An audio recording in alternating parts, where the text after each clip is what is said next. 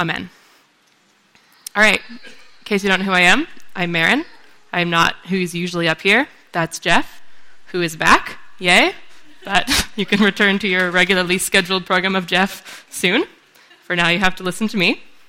Jeff asked me to speak today because he wanted to have a variety of different voices coming up to speak while he was away. So I'm here as your representative young person. I take that role of young person very seriously. So I'm going to bring a few young person things to this little sermon, starting with some memes. If you're unfamiliar with what memes are, they're basically images with some words that kind of get passed around the internet, and they get really funny because the same picture goes around everywhere, and everyone gets to know it. And a lot of the joke comes from both knowing the picture and knowing the context of whatever the thing is the joke that's being made about. So I'll just introduce you to a couple memes, and you can learn these, and they might come back later on.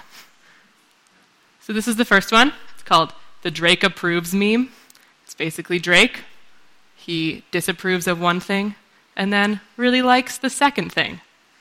Like that.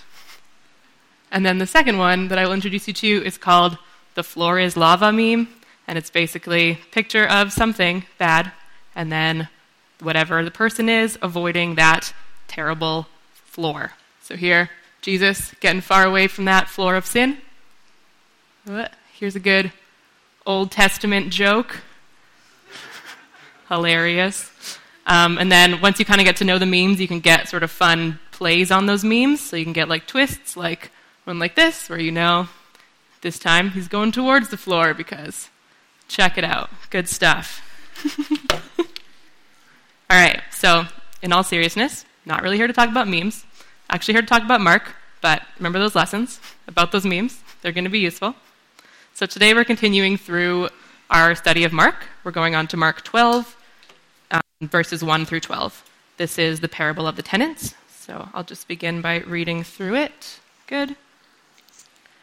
Jesus began to speak to them in parables. A man planted a vineyard. He put a wall around it, dug a pit for the winepress, and built a watchtower. Then he rented the vineyard to some farmers and moved to another place. At harvest time, he sent a servant to the tenants to collect from them some of the fruit of the vineyard. But they seized him, beat him, and sent him away empty-handed. Then he sent another servant to them. They struck this man on the head and treated him shamefully. He sent still another, and that one they killed. He sent many others. Some of them they beat, others they killed. He had one left to send, a son whom he loved. He sent him last of all, saying, "They will respect my son." But the tenants said to one another, "This is the heir. Come, let's kill him, and the inheritance will be ours."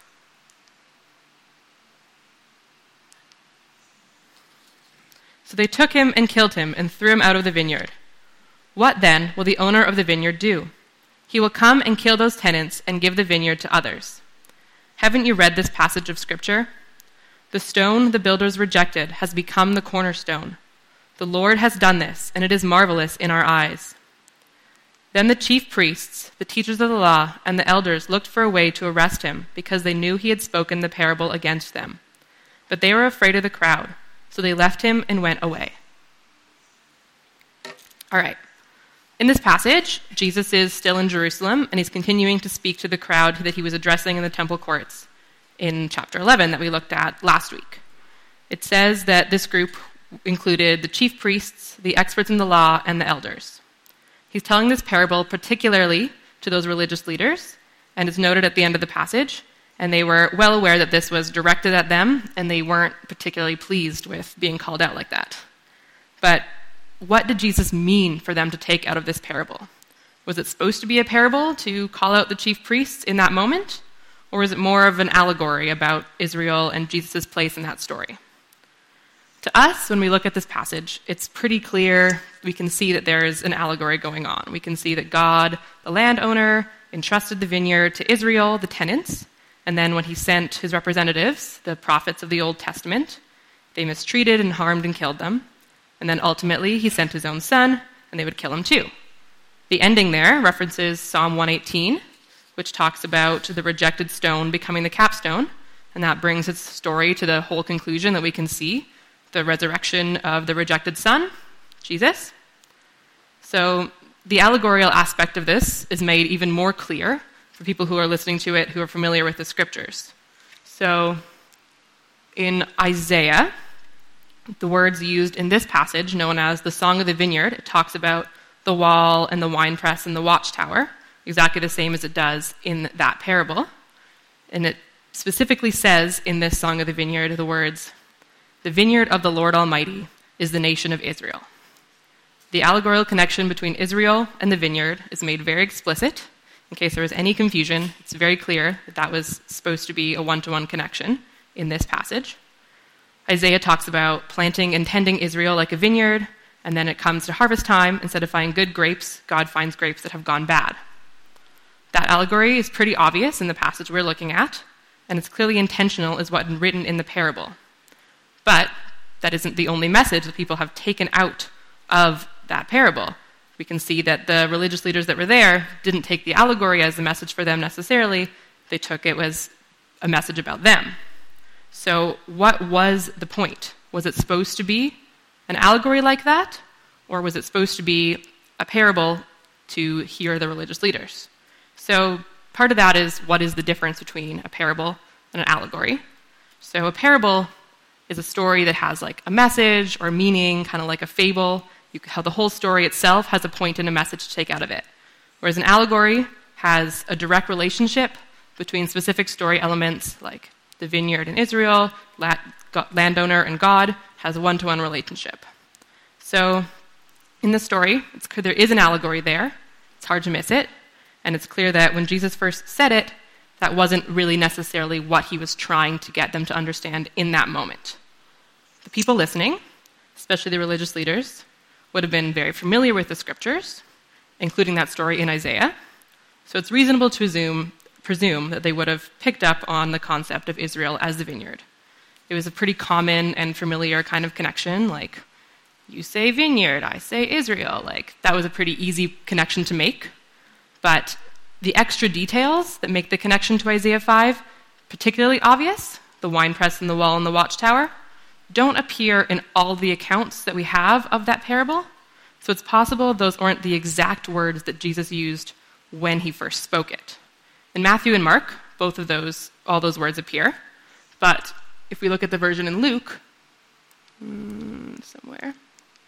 Luke, it talks about how a man planted a vineyard. It doesn't have those extra details, and the same kind of thing appears in some of the other texts that we have that discuss this parable.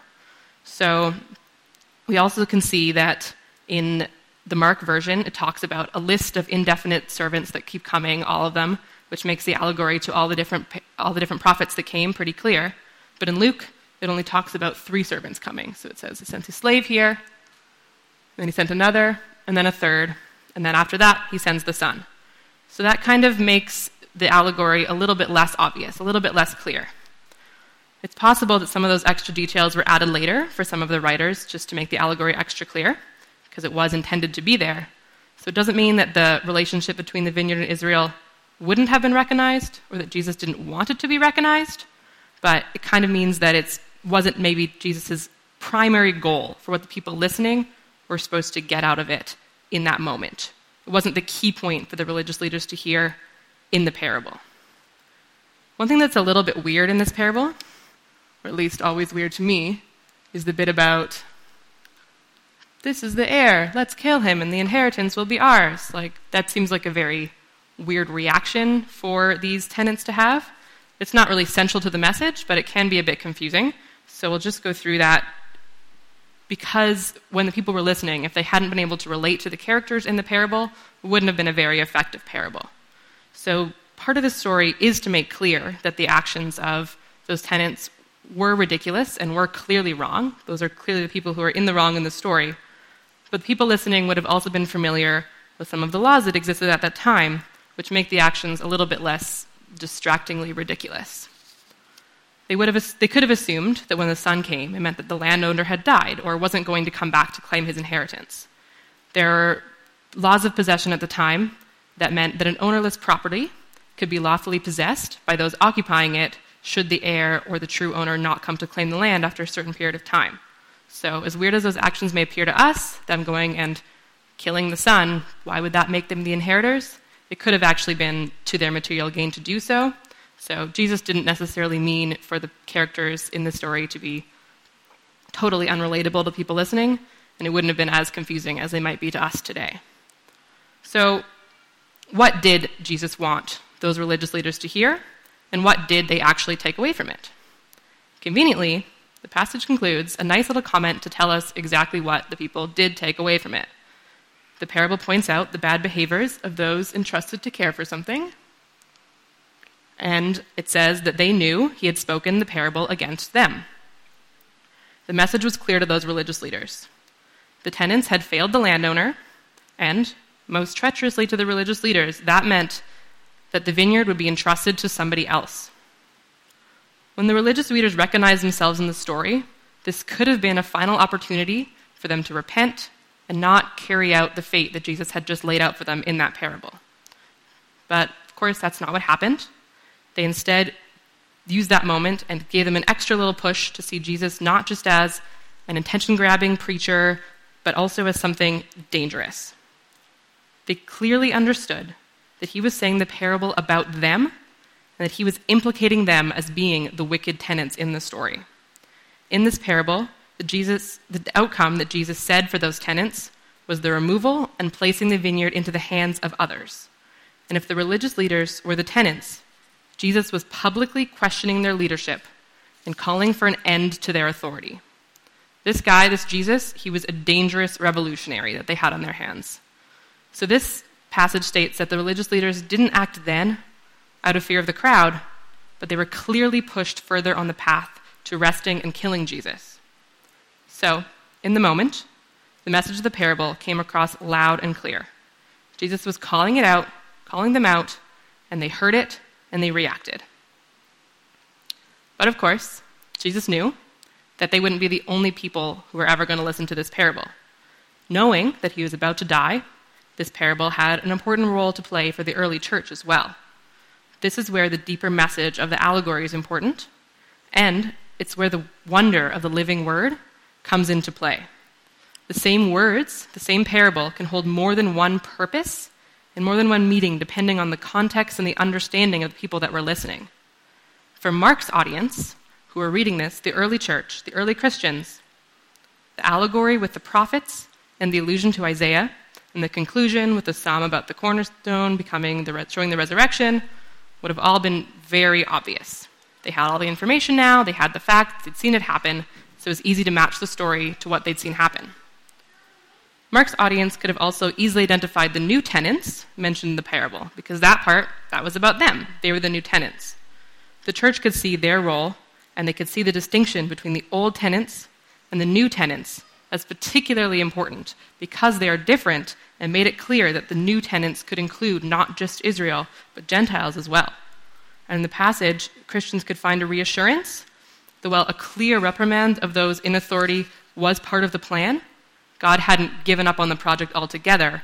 He had been giving the vineyard to the new tenants, and the story could continue in them. The story also serves as Jesus' third passion prediction. This was not something intended for the immediate listeners. They probably couldn't have picked up on that part, not having seen that Jesus was about to die. But the aspect was clearly for the early church to hear.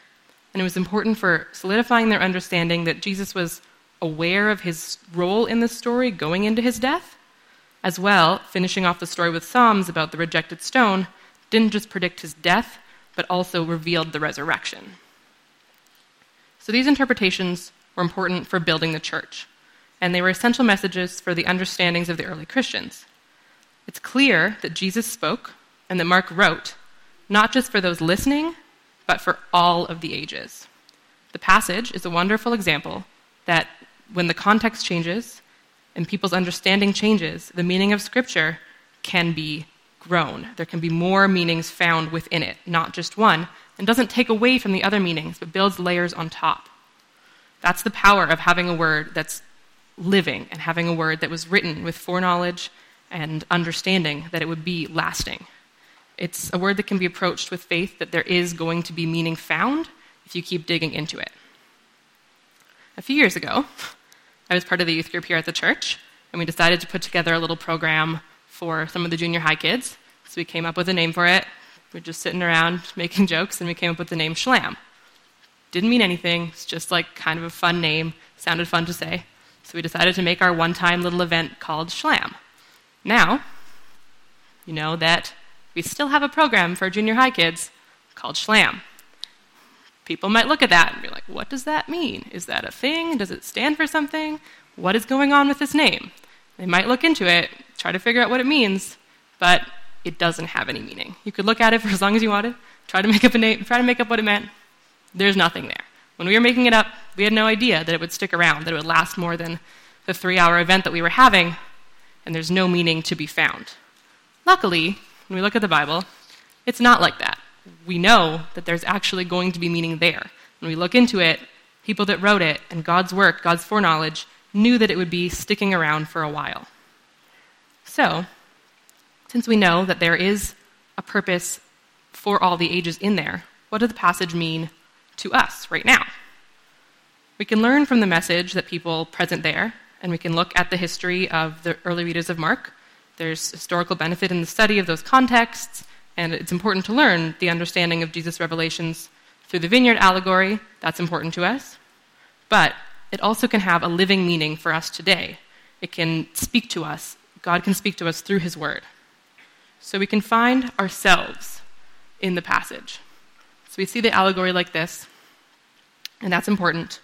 We read it, and we like to see ourselves on the side of Jesus, seeing the religious leaders there as clearly wrong, self-righteous, they're the bad guys, and of course, we're on the right side. We're the good guys. We're on the side of the new tenants. Everything's great. Everybody's happy. But when the religious leaders were hearing this story, they probably wanted to put themselves on the side of the good guys too. They probably heard it, and they were thinking maybe the bad guys were the Romans or somebody else. But then Jesus pulled out that Psalm 118, and he made it pretty clear that he was not talking about anybody else. He was talking about the religious leaders and the leaders of Israel.